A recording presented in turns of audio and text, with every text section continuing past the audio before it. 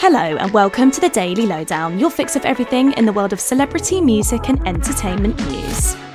Calvin Harris and Ellie Goulding have been confirmed as performers for the Brit Awards.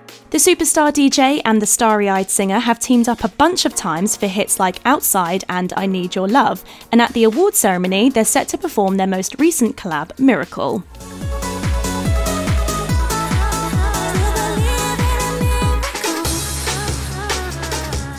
The track is also up for an award on the night in the Song of the Year category, competing with the likes of Ray, Dua Lipa and Ed Sheeran. The Brits will take place at London's O2 Arena on Saturday the 2nd of March and will be hosted by Maya Jama, Clara Amfo and Roman Kemp.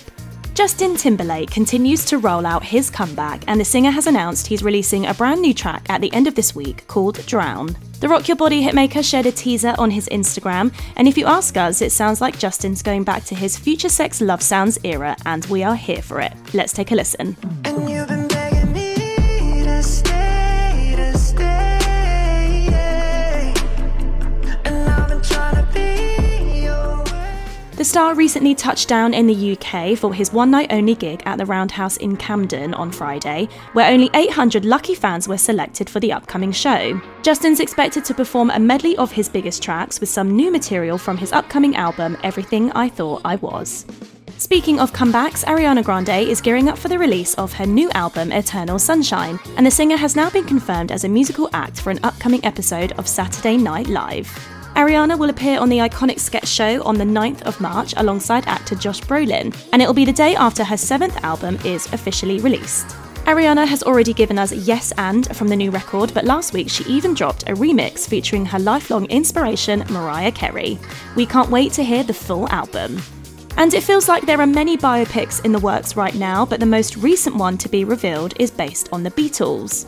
However, Sony Pictures have announced that there will be not one but 4 separate biopic projects told from the perspective of each member of the iconic band.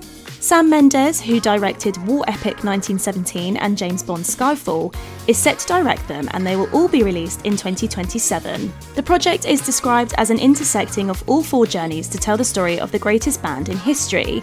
Details on scripting and casting haven't been released yet, so we're not sure who will be playing John, Paul, George and Ringo, or whether each respective actor will appear across all 4 films. We're not sure how we feel about this yet. Could 4 films be a bit excessive or perhaps confusing? We're intrigued to find out more. And after Roman Kemp announced his departure from Capital FM's Breakfast Show, it's now been announced that former BBC Radio 1 presenter Jordan North is his replacement. Jordan said he was so excited to join the global team and that he couldn't wait to get stuck into his new role. The former I'm a Celebrity star also said that it had been a dream of his. Congrats to Jordan on his new gig.